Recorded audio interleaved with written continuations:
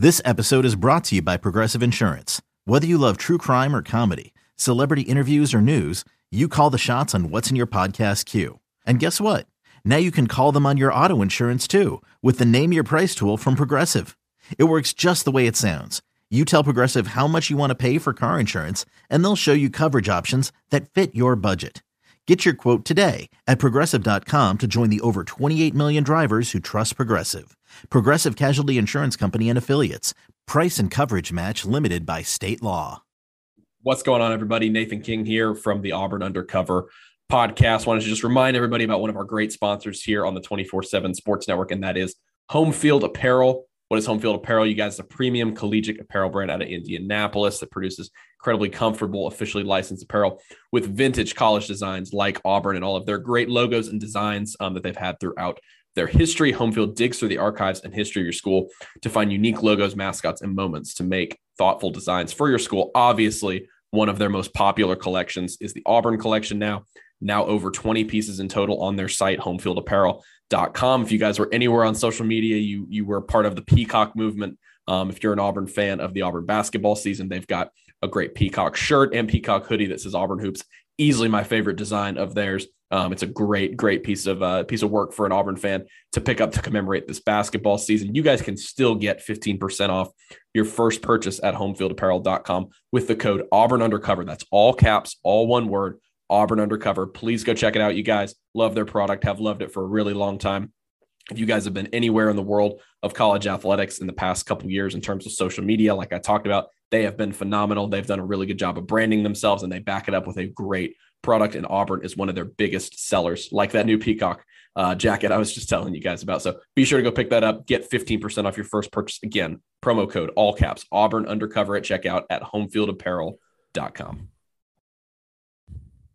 Here on the Auburn Undercover podcast, we are proud to be partnered with Prime Shrimp, a New Orleans-based shrimp company, to offer our listeners some delicious, easy-to-cook shrimp in just minutes. These guys have been peeling shrimp since the 40s, and they are excited to offer you guys restaurant-quality shrimp straight to your door in under 10 minutes without the usual mess and fuss. Take the frozen pouch out of your freezer, drop it in a pot of boiling water, and again, it's ready to serve however you want it in 10 minutes. You guys can head over to primeshrimp.com, and with promo code Auburn247, all caps, all one word, you can get $20 off your first order. Again, that's code Auburn247, all caps, all one word, for $20 off your first order. If you don't love it, get your money back. Their flavors include signature seasoned French Quarter Alfredo, garlic herb butter, and the Louisiana shrimp boil, which is personally my favorite. I'll tell you guys what I've done 3 or 4 times. Grab a loaf of French bread, bake it until it's crispy, get some lettuce, whatever other toppings you want, stuff some Louisiana shrimp boil in there, and get yourself a po' boy. It is absurdly good. Get you some frozen French fries, pop them in the oven while you're making it, and it's super easy, super tasty seafood meal in like 20 minutes by the time you're done with everything. Remember, guys, use code Auburn247, all one word, all caps, $20 off your first purchase at primeshrimp.com.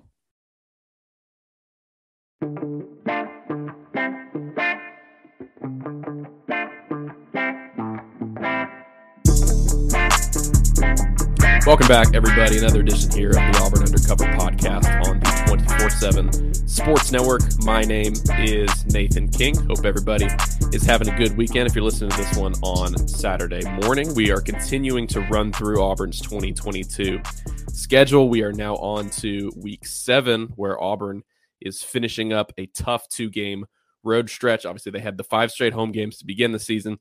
Then they go to Georgia, the defending national champions, and then the following week they will head to Oxford to play a very different team. Talking about generational defense last year in Georgia, now it's a very offensive-oriented team, so that'll be interesting to see how Auburn handles that, playing a very different team with Lane Kiffin at the helm. But this is an Ole Miss team that hasn't beaten Auburn since 2015.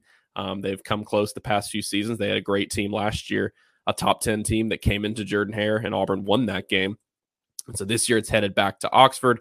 And the Rebels have been a really interesting team this offseason. They've brought in some of the most transfers in the country. Obviously, they've got a bunch of turnover at the quarterback position all over the offense, new defensive coordinator. And we're going to bring in an expert on the Rebels to join us here today, Mr. Tyler Komis, coming over. Am I saying that right?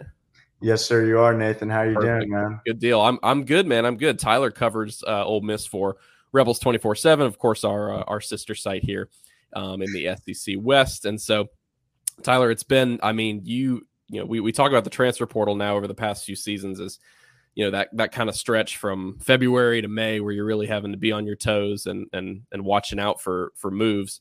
In Ole Miss's case, probably more so than anybody, because they just, them and LSU brought in a ton of transfers on both sides of the ball. We'll get to that a little bit later. First thing I want to talk about was, as we've gone through these scheduled previews, we talked about last season starting off. So Ole Miss had another great season under Lane Kiffin. Obviously, they make it to the Sugar Bowl. Matt Corral goes down in that game, but it gave a little bit of an interesting window into what that quarterback competition may be. Just what were the vibes from last season and the overall reaction from what Ole Miss did in 2021? Nathan, you hit it right on the head. They got towards the end, they got a little sneak peek of what this year could look like with Altmaier at the helm. But, I think maybe around the nation, it felt like an overachieving season. But Ole Miss really, inside the program, they really don't feel that way. And they feel they want to keep those expectations for another great year this year. And another thing you mentioned was the transfer portal, and it's been really busy for Ole Miss. Obviously, at one point, it was ranked the number one transfer portal class, and people in Oxford like to call Lane Kiffin the portal king. So at the end of the day, we'll see how this team, all these new pieces mesh together, and we'll take it from there. So year 2 for Kiffin, he goes 10-3. It's his third 10-win season as a head coach. In the past 5 years, he had a couple over there at FAU. But like you mentioned, so we'll start there with the transfers. Tons of turnover. Matt Corral was not a transfer. He's off to the NFL, but they did dig into the transfer portal and get a guy in Jackson Dart to come in at quarterback. Who are some other names, though? I know there's a bunch across the board. I like Michael Trigg a lot at tight end. I think Zach Evans is an underrated player. But who are the names across the board that you have kind of had your eye on, and what did these guys look like in the spring?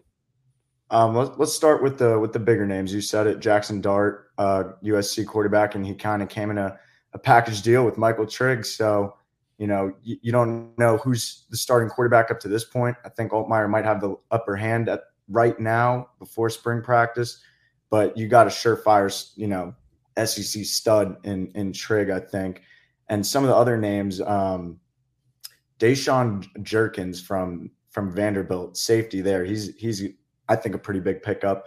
And Troy Brown, Central Michigan linebacker. He's going to be filling, the void left by Chance Campbell, who ended up getting drafted by the Tennessee Titans this past NFL draft. And Mason Brooks, he's going to be huge on the offensive line, tackle from Western Kentucky.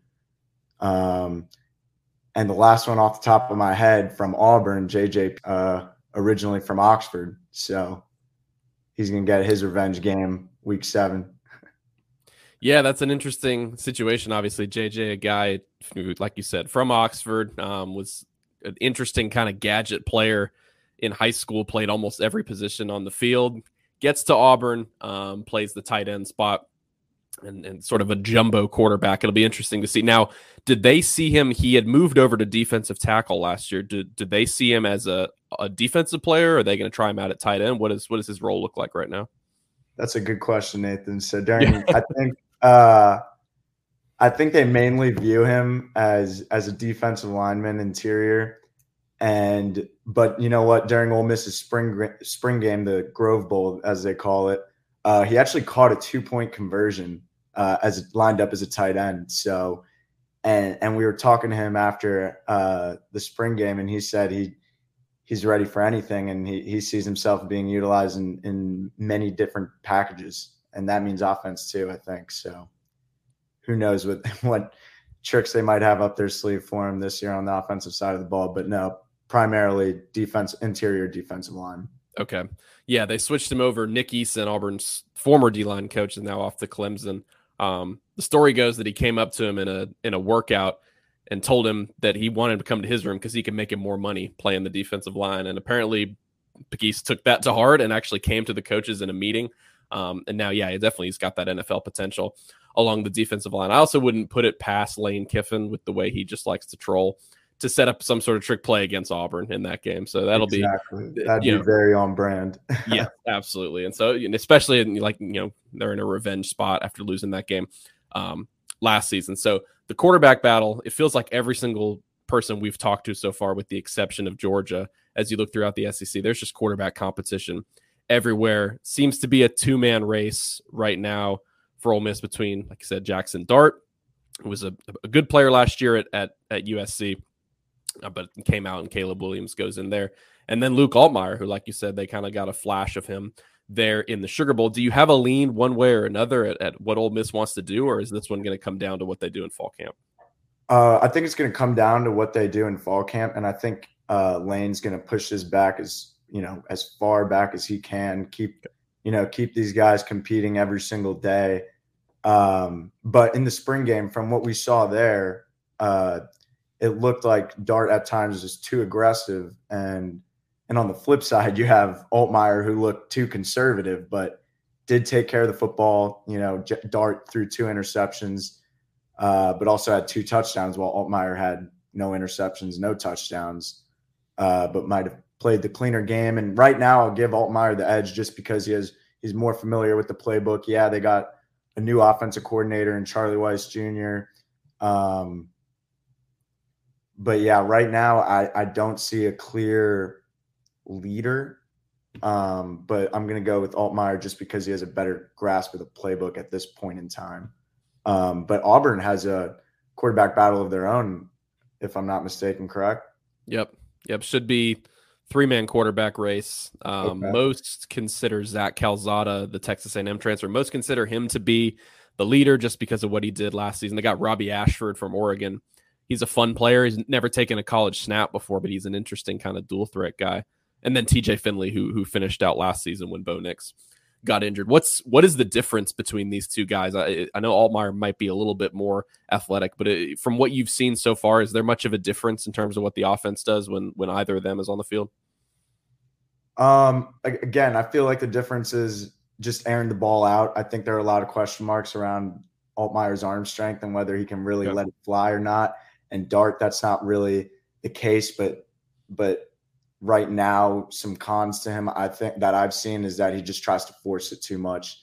And they've said, and Kiffin went on record during a press conference and said, Dart's really had some really, shaky day. He's either really on one day or really off.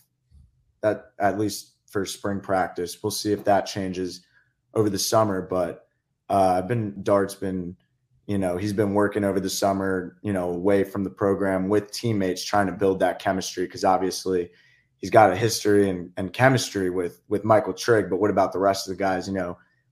Jonathan Mingo, Jalen Robinson, who's another UCF transfer who I forgot to mention actually, and Casey Kelly. When you look at this offense moving into 2022, obviously, they've been one of the better scoring offenses under Kiffin, but with these transfers, like you talked about, you've got Robinson, but you've got a guy returning in Mingo, who was a good player last year. That might be one of the better receiver duos in the SEC. What do you expect in terms of production out of this offense? Taking a step forward, taking a step back. How different are they going to look under Charlie Weiss Jr., or is it maybe just too early to tell any of those things, and you'll kind of have to see what the quarterback looks like?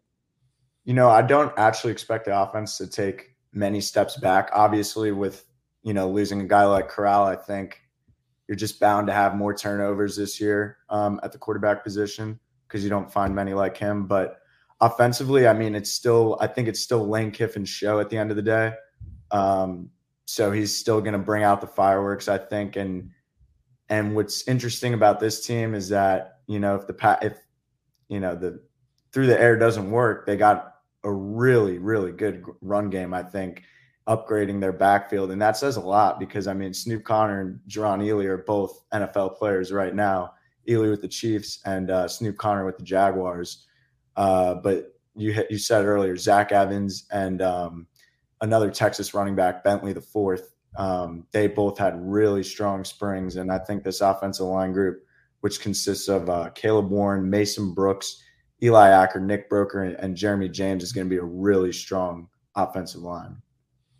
Yeah, you mentioned it there. A couple Texas guys. Evans was a huge prospect, 5-star recruit when he went to TCU. And then Ulysses Bentley, the fourth. People at Auburn might recognize that name only because if you remember when Tank Bigsby was a freshman, Ulysses Bentley was at SMU. And when you were looking at the freshman rushing leaders throughout college football, it was like them two going back and forth. So a lot of you've got a super productive guy, and then you've got a guy with a super high ceiling that maybe once he hits that ceiling, could be one of the better backs in the SEC. Moving on to the defensive side now, they did get their defensive coordinator, DJ Durkin. They got him poached by Texas A&M.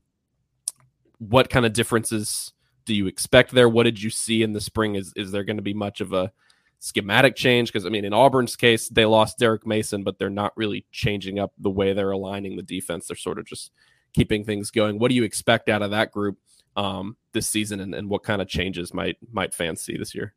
So obviously Durkin, left for A&M for the same position, but I think people forget he was a co-defensive coordinator actually with Chris Partridge, who's now taken on the full role of defensive coordinator. But they took some big losses this past offseason, losing Chance Campbell, like I mentioned, Sam Williams to the Dallas Cowboys, and Kendron Smith to the transfer portal, Jalen Jones. I mean, it just goes on. But, I'm not too concerned about what the production of the front seven may look like. I think my only question marks for the defense would be the corners, really. I mean, you got returning players, AJ Finley and DeAndre Prince, but it's a really, I think out of all the position groups, it's definitely the thinnest. So, it's tough to say, but I'm going to say they take a couple steps back this year on defense. Yeah, what is, like you just talked about, obviously Sam Williams finished. If Will Anderson Jr. wasn't one of the best players, maybe the best player in college football, Sam Williams might have been the best defensive lineman in the SEC, but obviously he's off to the NFL. What is it the defensive front being the strength of this defense again? Or I know they've got maybe a couple names back at safety. What are they sort of hanging their hat on this year? As you talked about, they might be working out some other kinks in other spots. I think their strongest is definitely their defensive front. I think it's their deepest group. They got Jared Ivey in the transfer portal from Georgia Tech. They view him as a pretty big piece this upcoming season. And JJ Peguas, as we mentioned, Cedric Johnson, they also expect him to take a few steps forward. That's who Sam Williams, too, has been pressuring to really take the next step. But yeah. Yeah, it should be interesting to see. Like it's always when you lose a guy like a Sam Williams, of course, you get that production. You have an opportunity for somebody to come in and take on that role. But he was one of the better defensive players for Ole Miss over the past few seasons. But Ole Miss is starting to sort of develop that rep for itself. When you had Kim Dichie a few years ago, probably a couple other names that I'm not even bringing up, but they've had good defensive linemen. And we just talked about the potential of JJ Pegues, a former top 100 recruit, a guy who's got a lot of NFL potential. So we'll see how much hay he can make on the defensive front this season. Tyler, we'll go here before we talk about this Auburn game and the matchup here in Oxford. We'll look at Ole Miss's schedule for the 2022 season. Just kind of your general expectations. I know we're still a little ways out, but it's only a couple weeks now until media days, and we're going to find out what people think in terms of an SEC West finish for this team. What do you see as sort of a feasible record for them, and as their win total goes, do you expect them to go over expectations, under, and what are your kind of general thoughts on this schedule? Well, leading up to Auburn, you see that the first 6 opponents aside Kentucky, aren't quite up to Ole Miss's par, in my opinion. So it's a good thing they have those 6 weeks to really see who they want at quarterback, because the Auburn game is the start of 6 straight SEC games. That's going to really determine how Ole Miss's season goes and how serious they are about continued success, going into 2022. But I see them going into the Auburn game. It might be a little too optimistic, but I will say 6-0. I can see that. And then, it really these 6 games really could go either way for him, I think. So it's tough to say. It really is. I'll say that out of the 6, I'll give him at least 4 wins, at least 4 out of the 6.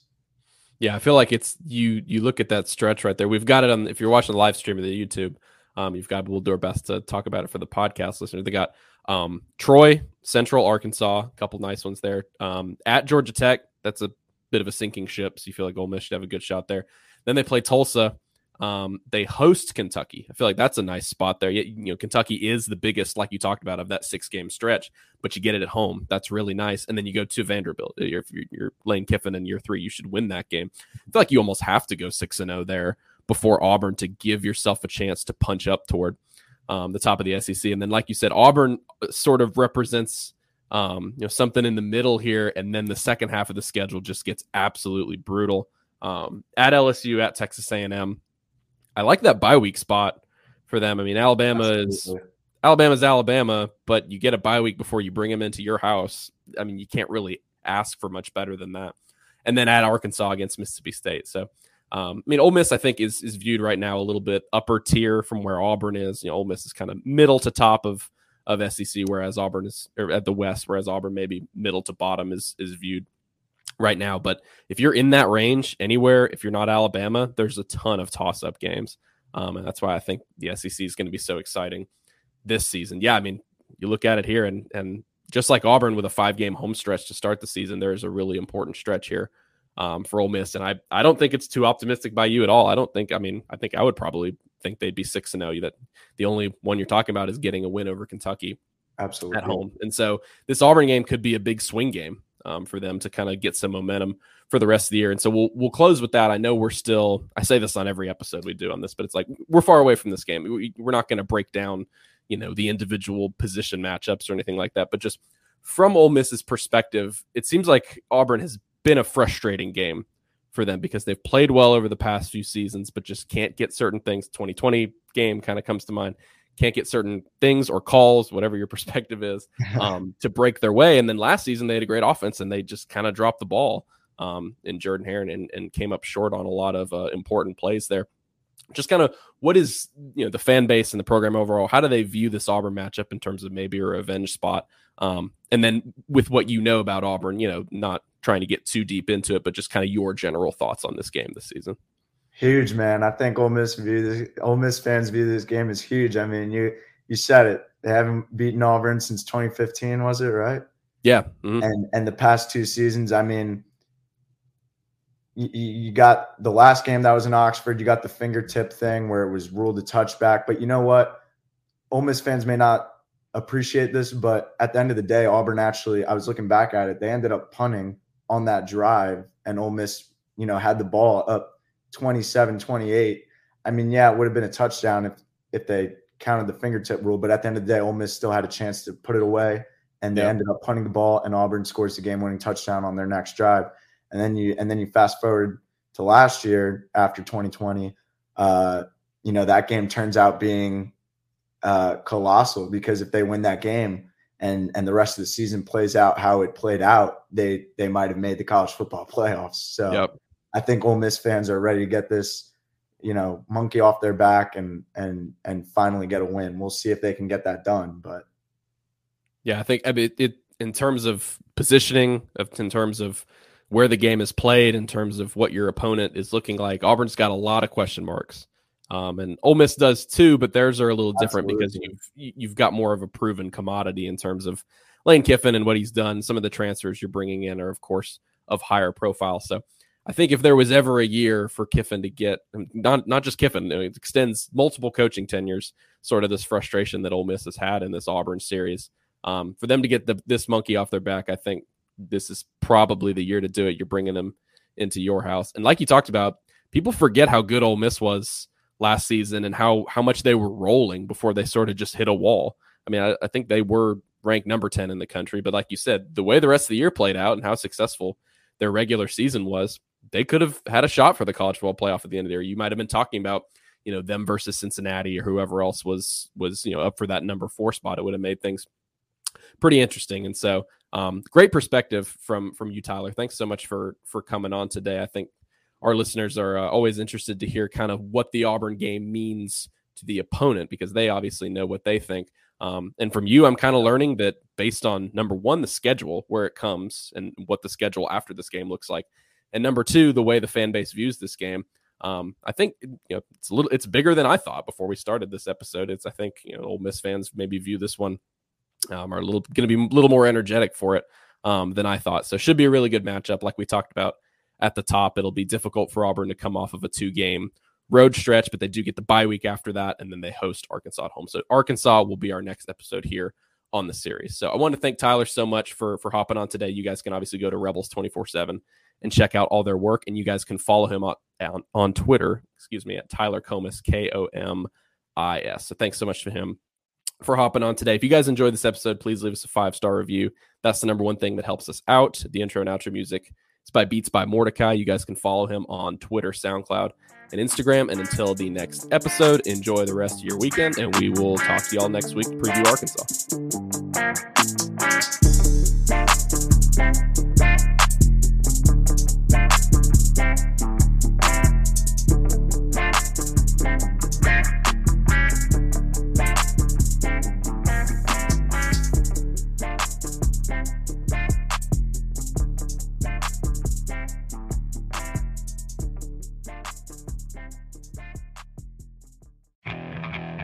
Okay, picture this. It's Friday afternoon when a thought hits you. I can waste another weekend doing the same old whatever, or I can conquer it. I can hop into my all-new Hyundai Santa Fe and hit the road. Any road. The steeper, the better. Because my all-new Santa Fe is available with H-Track all-wheel drive, so I can hit the trail without a worry in the world. Heck, with 3 rows and best-in-class rear cargo space, I can pack the whole family in with all our gear. We've got available dual wireless charging for our phones, so we'll never lose touch with civilization, and we won't lose touch with the primordial power of Mother Earth. So which is it? Waste the weekend or do something a little more epic? And conquer it in the all-new Hyundai Santa Fe. Visit HyundaiUSA.com or call 562-314-4603 for more details. Hyundai, there's joy in every journey.